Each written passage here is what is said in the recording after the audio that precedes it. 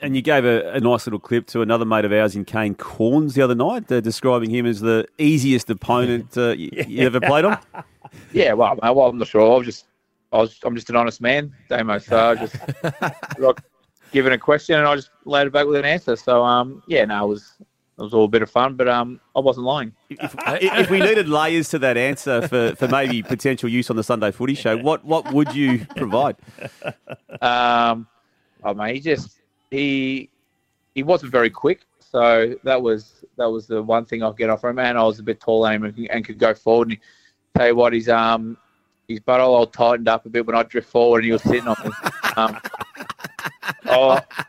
I was licking my lips, just waiting for a ball to come in, but he'd pretty quickly get out of there and scoot up the ground a bit and try and get a bit of his own ball when I drifted forward.